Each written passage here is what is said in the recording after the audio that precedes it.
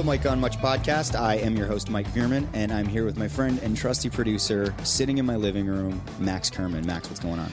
Well, it's a bit of a gloomy Sunday here, but happy to be in your living room, which has sort of turned into an emporium of some sort. It doesn't seem like people live here, but they store stuff here. What is going on here? My wife, Danica, has started sort of on the side doing this, like, she goes shopping for, like, vintage items, you know, like cups or old plates. Or, cool looking stuff. Yeah, like kind of hip stuff.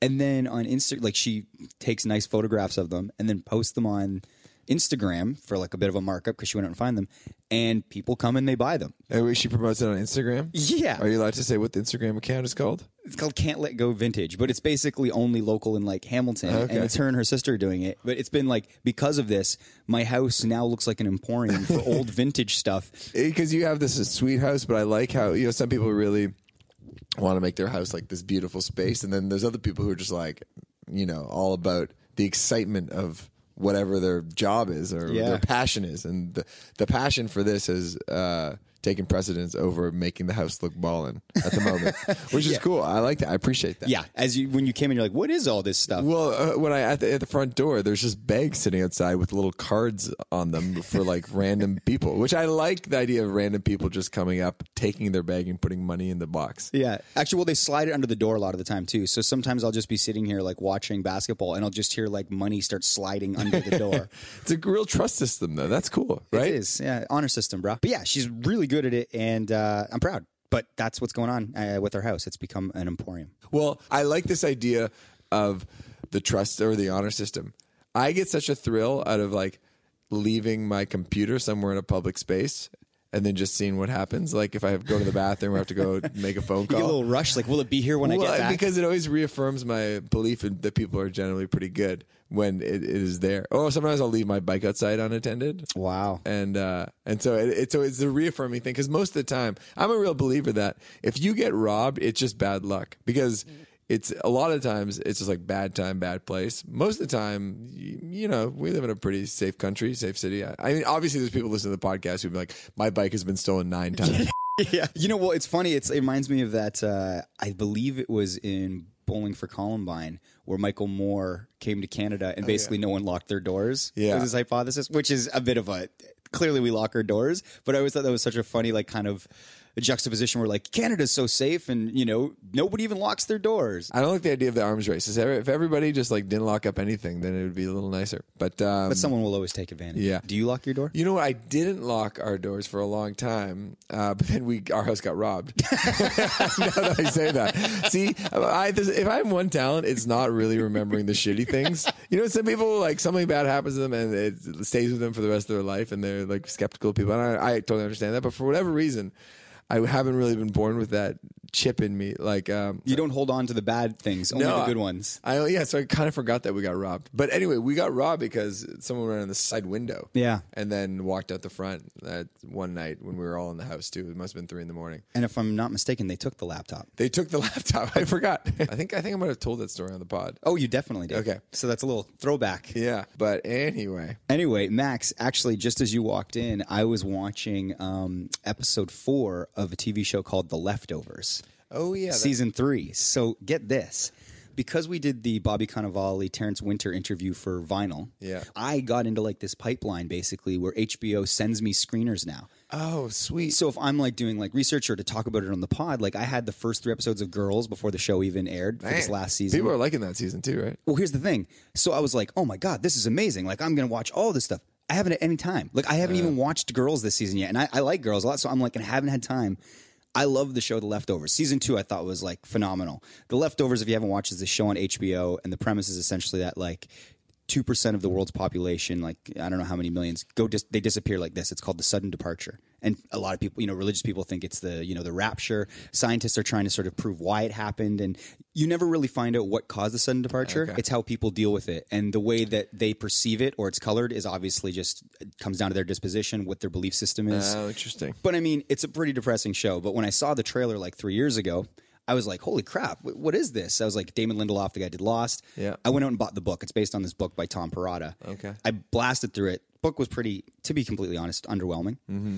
First season, underwhelming, but a couple gems. Season 2, they like got it right. Yeah. This is the final season. So they went in there like, we're only going to do one more season. This is it. Damon Lindelof, they literally, for critics and pod hosts alike, they dumped the first 7 episodes of an 8-episode season. Oh, wow. So I've been binging this on like my HBO thing, but with great power comes great responsibility, because like my brother loves this show. Like our buddy Jug loves this show. Like I could, like, if they, once they hear this pod, I feel like they're going to be like, dude. But the truth is, I would never give out the portal and the password, because I'd be terrified. Like the little screener has my name burned into it. Oh, yeah. You don't want to be that guy. I'm not messing around. No. But I will say that the season so far, I'm on episode 4, has been very intriguing. And is it a weekly show? Yep. Okay. I think it starts at the end of April. Nice. But I'm loving this early access stuff at HBO. Yeah. Shouts at HBO. Thank you. So, so Maxie, you just came in from Toronto. Yeah, I was taking care of some biz in the big city. Seeing my family. Friday, though, was kind of fun. We got a note from our friend Shane, the pop culture aficionado on the show, who also works in your department in Much Music, and he said he needed a little help with a shoot because they need to throw a party as part of this thing he's working on. The location was a frat house. It was a frat house at U of T, and it was a legit frat house. One of our friends pointed out, because the frat houses were built as beautiful old houses, and then were taken over as by party animals. by party animal dudes, and one of them was just like sitting in the frat house, just like looking at it, thinking, "Man, I wonder like how beautiful and special this place was before like it got taken over by a bunch of frat dudes." Yeah, what was the when they originally created it? Did they ever think that the intent of this beautiful Victorian home would be for a bunch of guys to do keg stands? Yeah. But anyway, there's some controversy swirling though at the party, because part of the invitation was there's going to be beer there. Let's have a night in Toronto. It was sort of maybe in the mind of everybody who just heard the word frat house and like party scene, it just turned into like, this is going to be like a raging party in Toronto. Sure. This And is it's great. like, we need bodies for this frat house scene. We're not going to pay anybody, but there'll be probably drinks there. Yeah, and if we're going to stay true to character for the scene, we need to get wasted, right? Method actors, man. Method actors. So Dan, our friend Dan, who is like the most helpful guy in the world. Like literally, when it comes to a lot of our Kel stuff, he's like, he helps me take care of guest lists for all of our friends. He's very task oriented. He's like the master organizer in a group. Yeah, and he doesn't get nearly enough credit for this. He like literally is the guy to pick up people at the airport. He's very generous. He puts like everything on his credit card. He's part of the Coachella Boys. Like he takes control out of the situation, and he's amazing at it. So That being said, however, but so he rounded up the troops. He messaged a bunch of people he knew in Toronto. We got to the shoot, and there was no beer there. And he like never gets cranky, but he was getting so cranky at the shoot and was just sort of huffing and puffing, and like there was some like alcohol kind of kicking around, but everyone else was sort of just happy to be on set, because if you're not in the biz, being on set is can be maybe an exciting thing. People are operating cameras, there's lights, there's people running around like trying to make this thing look like a real party. And I said, it's like, Dan, just like, if you don't want to be here, just go. There's like, we're literally in the heart of Toronto. Just go find a bar, or like run up the street and grab some booze and bring it here. Like, who cares? And he's like, I pulled all the strings I had to get my friends here. People were taking their Friday off work just because I asked them to come here. I got a hotel in Toronto just for this night, and it's all being ruined right now. I was like, well, first of all, your favorite thing to do is to get a hotel in Toronto. We've literally done it the last 3 weekends. And just this has become par for the course. Yeah, it's literally been like our thing. We talk about how much we love getting hotel rooms and splitting it amongst 4 dudes. And when he's like texting all of his friends in Toronto, like 4 of them showed up, and that's great. And I love them for showing up. But it was awesome to see Dan have a moment of. He actually texted me. Was there a storm out? At one point, I think he left. That's what I had heard. He did. Well, because I said to Dan, I was like, I thought he had cooled off, because he was kind of giving me the gears, and I said, Dan, how's it going, buddy? And he goes, It's terrible. Anyway, I did get a very sweet text from him the next day. Sorry for being an upset girlfriend last night. Regardless, it was a fun night. Hope it goes well today. So, That's you know what? good. If there's one thing we can learn in this world is delivering a heartfelt apology, a timely apology can go a long way. I'm a big fan of just apologies. You know, some people just can't do apologies particularly well. Mm-hmm. And the last observation I'll make, and I think we all know this really, is that in our group of friends, you know, the average age is like 30 plus. We have one newer member of the group. His real name is Taylor, but we call him Psycho. Can you give the background on the name Psycho T? Okay, so basically, this guy Taylor, who we hang out with, our friend Jug started dating this girl, and Taylor is her younger brother. Yeah. I don't know if our buddy Jug brought him in as No, Jug is a surly asshole brother-in-law. And so Julian, actually, who's very Julian brought nice him. about inviting people to things, would invite Taylor to come to stuff. So when Taylor, who is significantly younger than the rest of us, joined the gang, the Raptors had a player named Tyler Hansborough. And his nickname is Psycho T. So once Taylor started hanging out with us, we were like, man, he looks exactly like Tyler Hansborough. So we took Tyler Hansborough's nickname and we started calling him Psycho Teen instead of Psycho T because he looked like a teenager. Because he looked like a teen. Now, here's the thing. When we go out, when we go out dancing, because the Champagne Boys love to dance, I think in our minds, like each one of the Champagne Boys thinks they're like the hunkiest guy in the club. Like, and we're older and we're confident. But if you were to put all of us in a line and like, and a random stranger like had no idea who anybody was, or like we just look like old haggard assholes. And Psycho T is actually by far the most impressive one of us all, because he's like 6'3". He's young. He's young. He's got like fresh. He's got a fresh face. He's got like no wrinkles or anything. He's like, you know, he's tall and handsome. But it's funny because in the group we just kind of make fun of him. Like he's kind of like the junior member. He's like the junior member, like he's nothing. But really, but then if we were to go out, Psycho T literally would be, you know, the winning prize. Yeah. Hey, man. That's the circle of life, baby. That's the circle of life. Sometimes you just got to move over and let the kids have it. Yeah. Like we're doing them a favor. It's like really, that's just aging. Yeah, exactly. I've made my choice because I had to. All right, Maxie. Today on the show, we have the band Perry.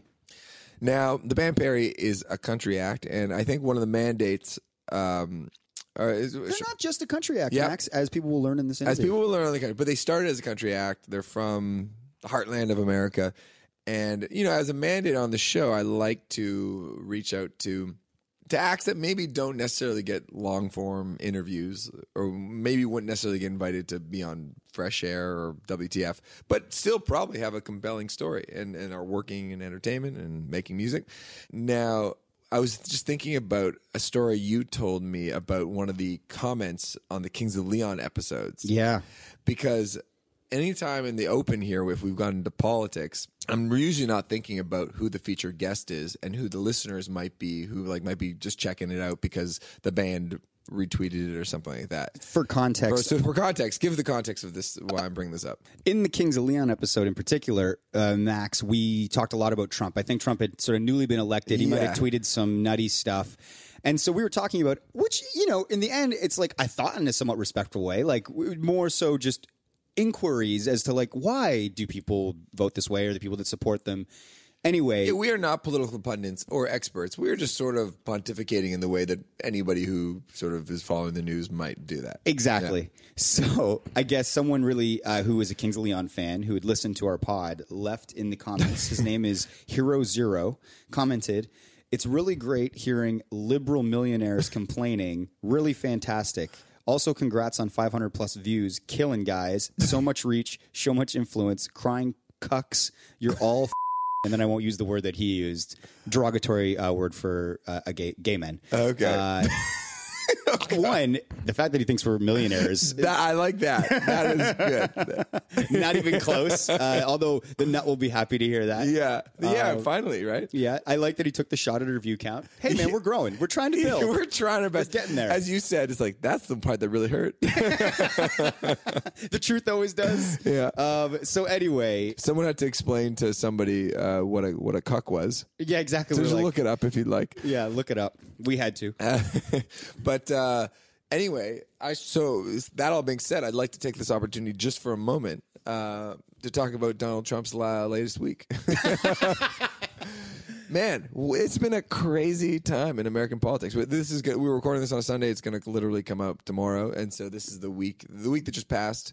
Donald Trump's the Republican healthcare plan fell apart. They didn't even put it to a vote because they didn't have the votes, and they knew it, so they pulled it off the table. Yeah, and also there's all these investigations into the Russia connections. Oh yeah, there's a rumor currently that Michael Flynn, the former national security advisor, might flip, and that he's working with the FBI. Have you read any of this? No. This is what everybody's losing their mind about over the last 24 hours. Okay, so what happened? Can you just tell it to me real quick? Essentially, like a CNN, like a Harvard professor, CNN analyst had said that talking to her different sources, they're saying that the reason Michael Flynn has like sort of basically gone underground is because the FBI has been able to flip him, and his spokesperson said no comment to that question.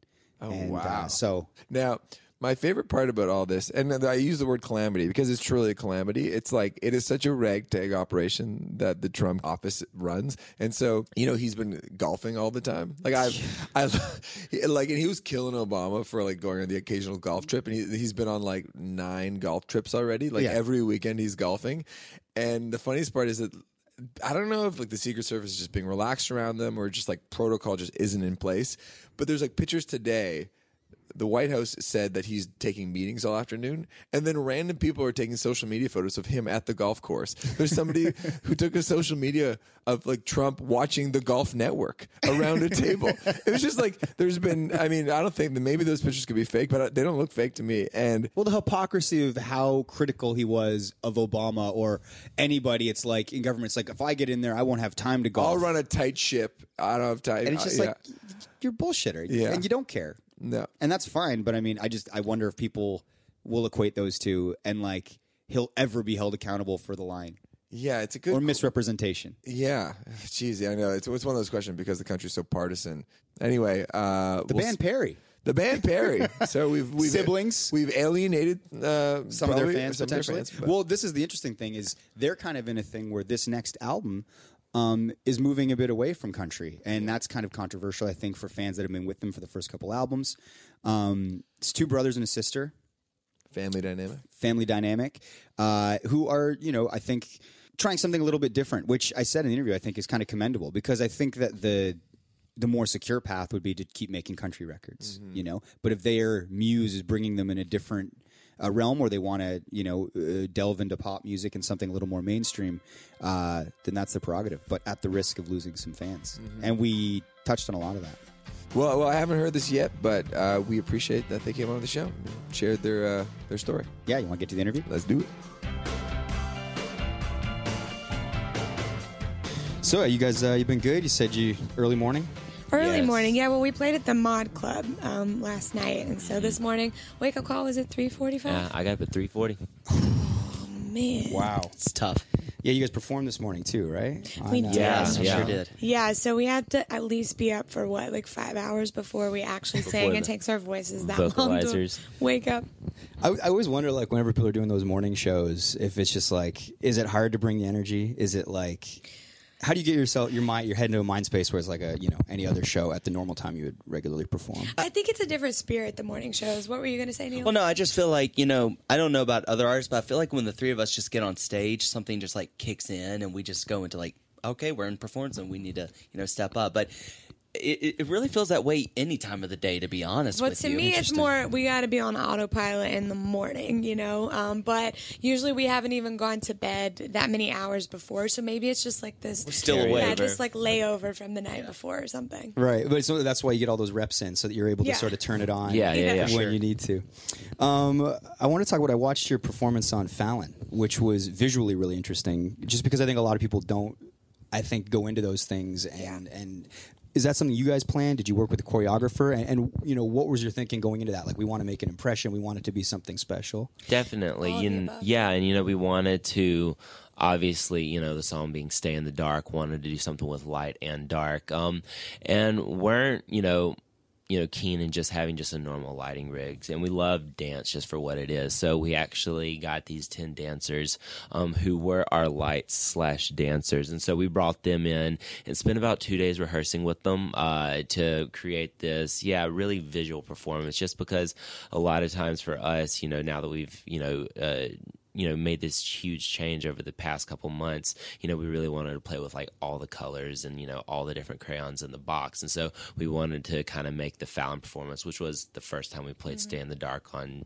you know, TV, kind of make that a memorable moment for us and for everyone else watching. How are the, like, I mean, when you go to them, you're like, we want to try something new. Are they open to that? Are they kind of like, they were eh? amazing. Yeah, Fallon's folks especially, I think they were, he super loved the performance because it was actually our first time to do Fallon. And so we also just really wanted to, you know, bring him the best of what we could possibly create. And the name of our album is going to be My Bad Imagination. And so it almost like sets this bar for us every time we do a performance. You know, it's got to actually step up to being as imaginative as possible. And then Questlove was playing drums, which was How's that happen? That was sick. cool. we That just was invited. sick. We were like, Yeah. "Will you play with us?" You know, He was like, "Sure." and check yes or no, and he checked Checked yes, and it was just so cool. How many you know? rehearsals does he sit in on? Do you go through Oh it man, once, it was just twice? like 3 times, like a sound check. Yeah. Yeah, I mean, he's a like beast. an amazing drummer, as everyone knows. Of course he is. But yeah, it was like so easy. He just came in for like 3 rehearsals. It was great. And then we later on that day did it. He's total pro. Just nailed it. Big time. Total. Yeah. It's good to be Questlove. Yeah. You know, we've had a few bands on, like Echo Smith, which is a family Yeah. band. I was in a band with my brother, and I'm always interested in sort of the dynamics in family bands. I'm sure you guys get this a lot. But more specifically, sort of how do you guys divide sort of like the aspects of your band? Like, who, you know, is it songwriting between all 3 of you, artwork, business, social media? Is that Right. something that you Oh, sort we of break definitely off? have roles. Yeah. I think in the writing room, it's all pretty equal. You know, we're all just sort of sitting in there making song soup and throwing in ideas. How contentious does that get, though? Not contentious. Not really. Never does. Unless, okay, the only time it does, I do have this list of like, I will never sing Mm. this word, this word. It's usually like rainbow or clouds. And so we just. That's She fascinating. has a no-no list. So if they have a lyric idea and it has one of those, you know, words Rainbows in or it, clowns? maybe I feel I like- get a little. Production is more contentious than the writing of the song itself. Yeah. We agree on most of the musical Yeah. stuff. If I'm being honest with you, it's Yeah. usually the stuff that doesn't matter as much that we argue about. And we but- definitely divvy up like who's responsible for different things, Yeah. but we all definitely want our say Well, so so Neil- in how it all happens. Neil would be more in charge of social media. He's the baby in the family, and I feel like, I don't know, Mr. Personality. You in my do a lot genes. of that. And he also is the really visual one of the 3 of us. So right now we're doing these pop-up shows, and there's also a pop-up shop component. So Neil's been the most actively involved in like the designs and really getting in the nitty-gritty on that. Reed is our business mind. The numbers dude. He watches the money that we spend, or more if he's watching it, what we don't spend. And that's really kind of like the brain that you Yeah. bring to it. And then I'm just making sure things like every night the set lists are what they need to be, and you know, making the Rehearsals. record, like making sure that the album details get buttoned up and Yeah. that sort of thing. And everybody feels comfortable. And there was like, would you ever say, you know, design some artwork or a T-shirt, and then you guys would be like, we're not feeling that. Oh, we get Oh, approval. of Oh course. yeah. Yeah. It's still like we each like focus on certain areas, but it's still like you bring what you've worked on to the group and then get feedback and then go back. You're and keep basically hashing it responsible out. for keeping the ball rolling. Is Yeah. kind of how we Yeah. divvy it up. Oh, got you. Have you ever been like, I'm pushing this design through? Like, There are moments, yeah, where we each like have an opinion about something where it's so strong, like the others are like, okay, if you really feel that way, then we'll try it. But I feel like That's you rare, end up though. getting the role because you care more about it than the other 2 or Yeah. something. And so I think if somebody has a really strong opinion and it's sort of the thing that they're driving, the other 2 of us will sort of be like, well, that's probably more important to you than it is us. So then we'll accommodate that. Right. Usually. If you're We've more grown a lot, passionate, guys. right? We've Yeah. matured. that's good. In the early days, we just like arm wrestled over everything. yeah, or paper, rock, That's how you scissors. solve the issues. Yeah. Yeah, I'm a somewhat sort of casual observer when it comes to country music, and I always find it interesting, when country artists shift toward the pop world. In reading about this record, there's been an ongoing sort of narrative that this is a move into new territory for the band. Can you describe to a layman like myself why the country music community is sensitive to this idea and why it's such a compelling piece of your story? Well, I think that we're trying to discover that as well because, even though we have put out 2 records in the country marketplace, we've always loved so many different styles of music. In fact, If I Die Young, which was the song that introduced us to the music world at large, was a happy accident in the sense that it came in this moment where we were recording an independent rock album. We grew up on the Stones and Led Zeppelin, and so we had spent 2 weeks in the studio and cut this record, and the very last night of the 2-week stint is when we wrote If I Die Young, and it sounded totally different than everything else that we had just made. And so we knew that it was a special moment that we needed to follow. And so what we found over the years is those really magical music moments that come out of nowhere are things that we need to follow. And so back to your question about the country music fan base, I think country music is a lifestyle genre.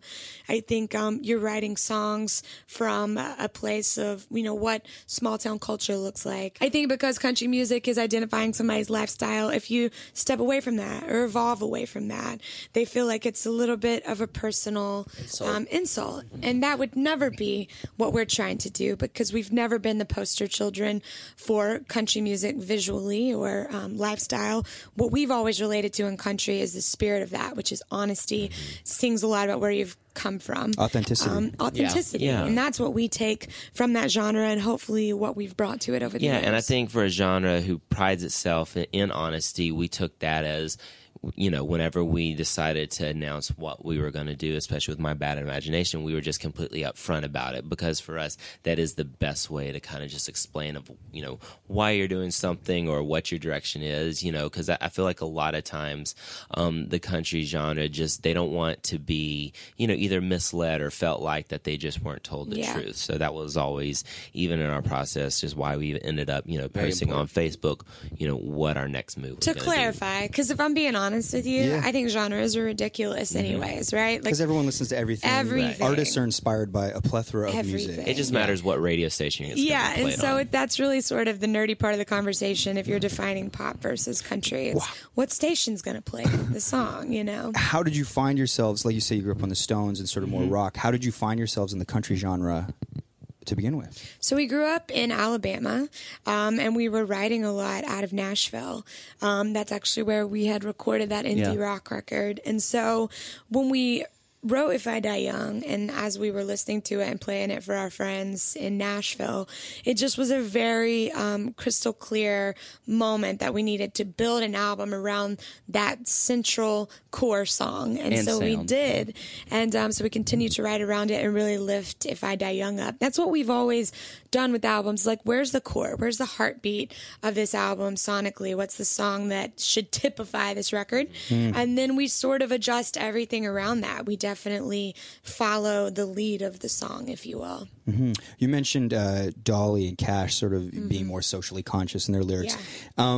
I guess, it's obviously a very politicized time right now, I think, down in the States, in the world, really.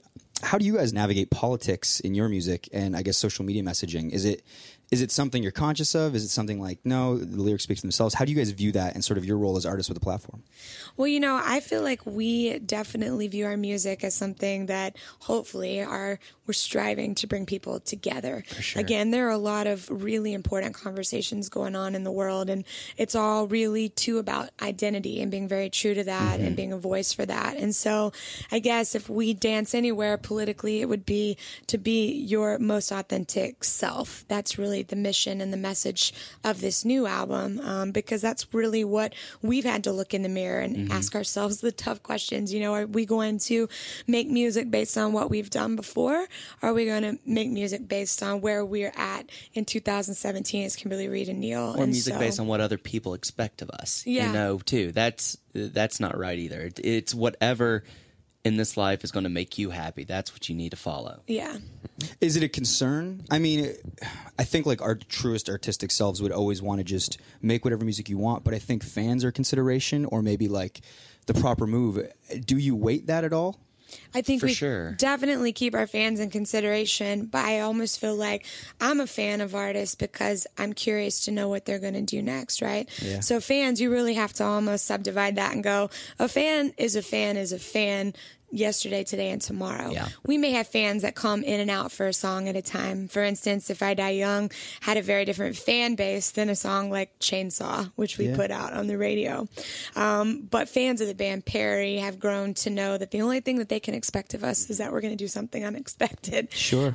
So I think, we consider them in the sense that we owe them authenticity and we owe them the romance of not knowing what's coming next. We want fans of the band specifically, not Yeah. necessarily fans of a moment, Well, I think it's more commendable. I think the easy thing would be to stay, in a genre where you just felt like that was the safe play. And I think it's more commendable to follow sort of where you think your artistic, muse is going. Definitely. Well, and I think, it's funny because I think the most freak out moment is when we do something crazy to our hair, which we have also done. like seriously. Do you get a lot of comments? Because you look very different than you have geez, in the past. those blonde curls.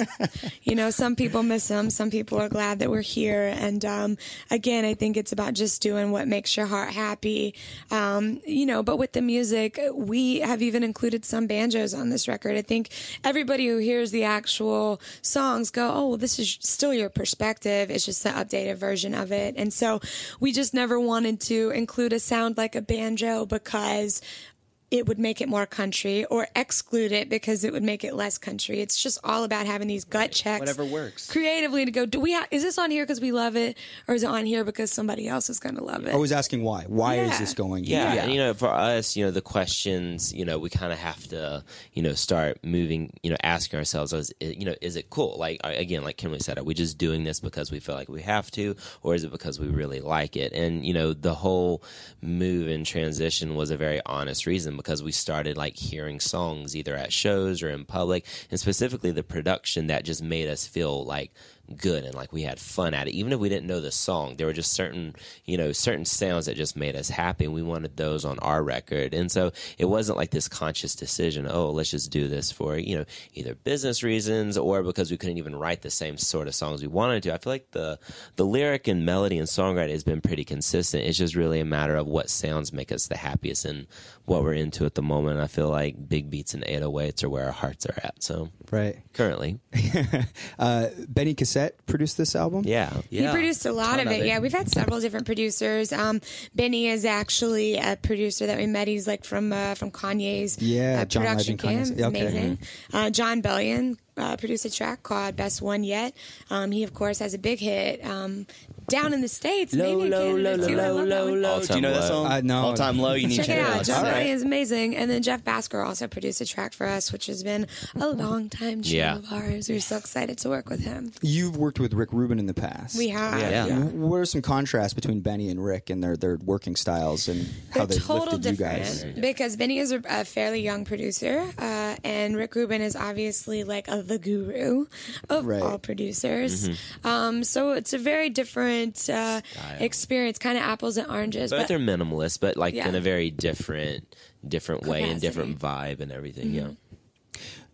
I guess going back a bit to sort of the beginnings of music and just sort of performing, is it something that all three of you knew you wanted to, that you were sort of inclined to, that you had this sort of need to get up on stage, or was it maybe one of you leading the charge and then the other siblings being like, yeah, that seems like something kind of cool? I think we all were really hungry for it, and it's funny, we've always rearranged our entire lives around our music, whether back in the early days that meant, making decisions about, do we go to college or do we not go to college? This Tough is choice. totally. Yeah. And there were moments when one of us would be like, do we need a backup plan? Do we need plan B? And that's where our parents actually came in and said, if you have a plan B, you're going to fall back on it. So let's rearrange your life to make music the number one focus and figure out how to make it foolproof, which means spending 12 to 13 hours on it every day. And so whether we rearrange life then or as we're rearranging life and hairstyles now around it, it's always sort of been the one consistent in our life for all three of us. How long was the stretch of uncertainty uncertainty where it was like, oh, maybe we should have thought about a backup? Like, when did you start seeing success after, say, the start of the work? Oh, wow. 10 years after the start of the work. Yeah. I mean, it was like Neil was 8 at our first show, Reed was 10, I was 15. But we didn't get our record deal till at least like 6 years after that or something. And I think Maybe a little more. People Maybe hear more. that and they go, oh, they're so young. But when you're doing it and you're performing, it seems like such a long time, even though, 25, if it's 10 years after 15, Yeah. still seems young. But when you're in it, I don't think it does. A decade with Yeah. ups and downs. And For sure. For sure, it takes a lot of work. It is fun, and what people see, it is fun. We love being on stage, having sing-alongs, but it is also, it's a job, it's a craft that you have to work on and hone a lot. And a lot of people see our three faces on the record covers, see us, on the TV and stuff, but it's a whole group of people behind us who make this happen. Even today with us, we have a team of people who, have left their families to come out here on the road and just continue to push the dream. So we're really grateful, but yeah, it's fun. It's a fun job. Was there a moment where there was, faith was waning before you had a break or start to see success? Sure. I mean, I think that's why there's 3 of us, which is really a great thing because it's like 2 of us are always going to be strong in a moment and one of us could have a weakness. I remember conversations like, if this doesn't happen in exactly 6 months from now, Just hypothetically. then we should do something else. And then the other like, oh, this will happen when it's meant to be. I'm just a really big believer that we're all here to do something very specific. And of course, there are going to be challenges separating, the realization of that from the very, the beginning line. Yeah. And so we've always been there to sort of support each other emotionally, have each other's backs. Never doubted the direction, though. I feel like that's the one. Like sometimes doubted, either the timeline or the process. But I feel like we were a little bit naive, but that kind of is our job. Yeah.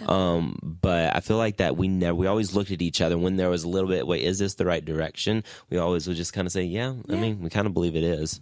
Yeah. Lastly, are you guys big planners? I mean, I guess I want to know, like, how far do you think down the road, for the band Perry, and like, what do you see for the future? Or are you guys just like, no, this record, we got to figure this out, the pop-ups, tour, whatever the process is? Or are you thinking, what does the next decade look like? I think we are planners.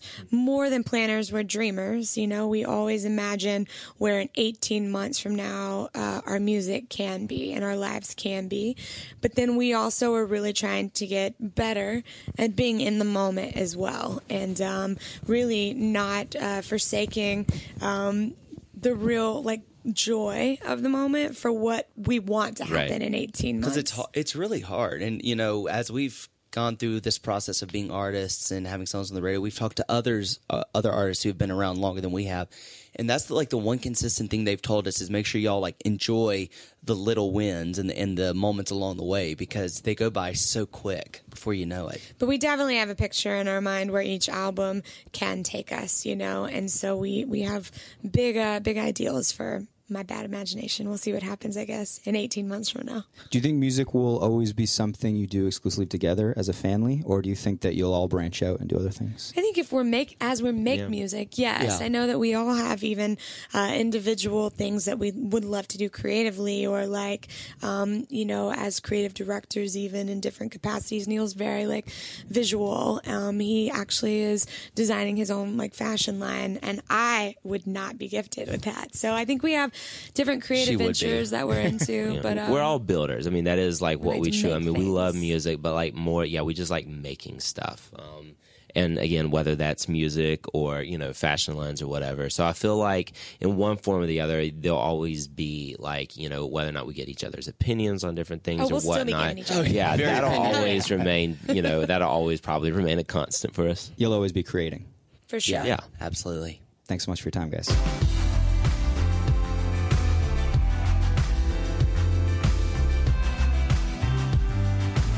Welcome to The Dessert.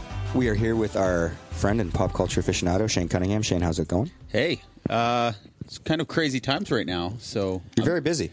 yeah, and it's interesting because I guess when a lot of stuff's going on, most people get excited or happy, but I kind of get I don't know, complacent or something, or stressed out, and makes me kind of in a bit of a malaise. Really? Yeah, absolutely. I'm always thinking right now. Constantly. The whole time we just did a Facebook Live. The whole time I was just thinking about our project, our secret project we're doing together. Yeah, well, we can't talk about it yet. But. Right. Can I mention that I met? No, we're going to have to cut that. We can I'll bleep out that. the name. Yeah, that'll yeah. be intriguing. Yeah. Great, love it. But like, if I got to meet this person maybe years ago, I would have been super excited, right? But I was just like, oh, I gotta use my lunch break, sneak out, shoot this person, and it just creates a lot of anxiety. Like so many things going on. Like we're going to Coachella. Like I don't even know one artist going at Coachella. I feel like everything's going so fast right now. It's hard. And like I just was at Prince Edward County, went on this road trip for Alex's birthday. It was your wife's birthday, so you took her on like a trip Right, for her but birthday. the whole time I'm just thinking about everything coming up and how I'm going to squeeze all this stuff in, like shoots for work or shoots for here, and how to like manage time. And so it's tricky. And like Jug had a kid, one of our Champagne boys had a kid, and I can't go even celebrate or whatever, say hi to him or whatever. So been a little bit stressed out. But one thing that has brought me a little bit of joy, I started using Tinder again. What? So it's kind of yeah. Does your wife know? Yes, she's helping me on it. But what happened is my sister was having some problems, and she's not good at Tinder, and Like I'm boy problems? boy problems, and I'm very good at Tinder. Like I'd say it's my best talent of anything I've ever been good at. Tinder's like the one thing I have a natural intuition for, and I'm just good at like going on, like setting up dates and stuff. I don't know why, I just am good at that. So You're quick-witted. You're comfortable texting. You're funny wordsmith, I'd say. That makes sense. yeah, I guess. And I get so, when you really want something, your brain just works better for you. Your brain's just like firing off better jokes. Like I'm better on Tinder than I am in real life. Okay. Or when I'm texting in the Champagne Boys message group. Yeah. Because I don't really care. When I care, I'm very like sharp. So I told my sister I would help her out. And her main problem is she was saying that guys, they just want to kind of Netflix and chill these days. Okay, sure. I'm like, oh, not the guys I'm going to get you. Like, I don't tolerate that. And honestly, like when I was on it as a guy, I would always go on To Netflix and chill. No, I would always go on a date. Okay. Because I just like it. It's more fun. It's easier to get to know them. Sometimes I would do a Netflix and chill, but for the most part, that's if the girl was really pushing for it. But I would like to say, like, hey, let's go for dinner, have a drink. And as a girl on Tinder, I expect the same. Like, I want to set up. You want to be treated with respect. Right. And what my sister didn't realize is that when a guy's like, hey, what do you want for breakfast? You just kind of say, like, oh, shut up, you. And then you kind of like fire back and say, like, how about we go somewhere nice or something like that? Then they'll actually respect you more. And it's pretty interesting because I'm talking to guys that I actually know. Like This is outrageous. And I'm You're catfishing potential dates for your sister. No, but she actually goes on the dates. but I show up in a wig. Hello. You're selling a false bill of goods, though. No, I'm not. They're not getting her, though. Your witty repartee is not her. I know, but I send her the witty repartee, and then she adopts it and knows the conversation history, kind of. And she's pretty good at, like... Does she have any access to her own account? Yes. Okay, that's good. So she kind of reviews it, and she's down with it. And I kind of split the difference between my and my sister's personality. Sure. But I'm talking to some people that are TV personalities. And some of them... Can you name names? I can't. Stop it. You're right. How did you know that? That's I just crazy. threw it out. I was like, who would be Okay, on? you got to beep that, but Mike just nailed who I was talking to. Not sexually, but like he got the answer.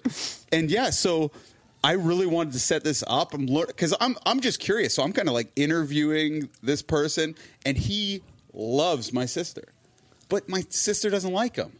What? I know. So I kind of set up the date, and she let him down, and I was really disappointed. And you actually do, it sounds weird or gay or whatever, but you do build a relationship with some of these guys, and you really start liking them.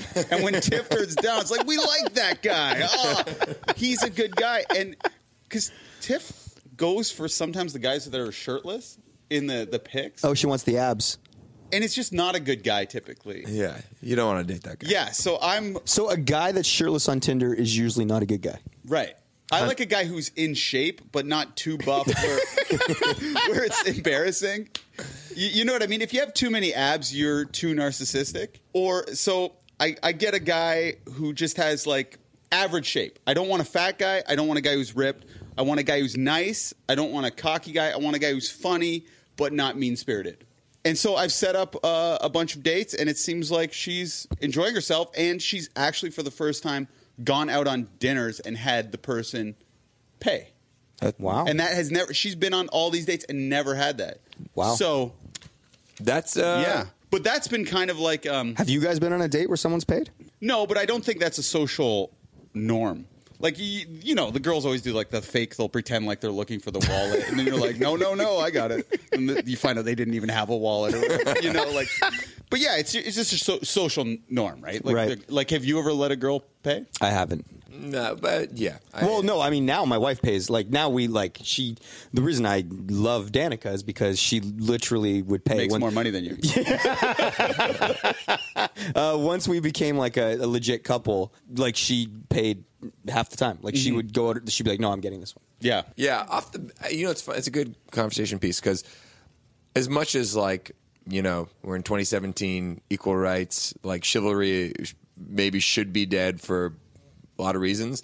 And as much as I believe in that, there is something interesting about if I were to go on a date, if I were single, it'd be weird to like split the bill on the first time. There's still, and I think the woman would also maybe I shouldn't speak for all women, but I think there is an expectation that You'd be judged. Yeah, and I'm sure there are women out there listening that go, I would totally pay. That's a social convention that we haven't quite got past. And didn't we have this NBA player thing? So there was a big article put out yesterday on ESPN.com where they talked about how wins on the road are up. So home court advantage used to be a major thing in the 80s and 90s. And essentially the theory is the reason that teams would lose on the road is because they would get into a city and they would go out going clubbing, trying to find women, drinking, all that stuff. So then they would play like crap when the game time would come in the city that they're visiting. The theory in this article is basically players don't drink anymore because they take their job seriously, they take their body seriously, they take their health seriously. They sleep seriously. Their sleep seriously. So there's like a stigma to drinking. It's almost like, oh, don't you take your job seriously, bro? Yeah. And if they want to have relations with a woman, they just go on Tinder. So basically it's called the Tinderization of the NBA. Meaning if like you're James Harden and you're single and you get into Toronto, you can hit up Tinder or Instagram and DM somebody and have them waiting at the hotel, as opposed to in the past you'd have to go to the club and you'd be drinking and you'd be waiting around to like meet somebody. You think a lot of girls would be screen grabbing and using that evidence, like maybe it happens more and it just doesn't get reported like in the mainstream media. It feels like that's something that like obviously there's maybe some sports blogs that might post something that is mildly embarrassing, but for like the ESPNs of the world and the Toronto Stars, like no one's going to be writing columns about that. Yeah, I do find though when you're single now, you're almost busier on Tinder if you're on these dating apps than if you're in a relationship. Like you actually have less time to go out because you're so, at least I was, preoccupied with it. And now I'm kind of back in that world now where I'm like, any free time Tinder. I'm on Tinder, yeah.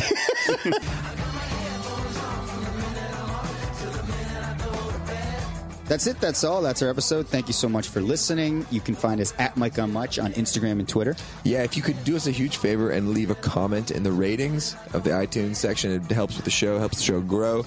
And you've been doing it. And so thank you very much every time we see it. And, we really appreciate it. The Mike on Much podcast is produced by Max Kerman, and I am your host, Mike Kerman. See you next week if we don't die on the weekend.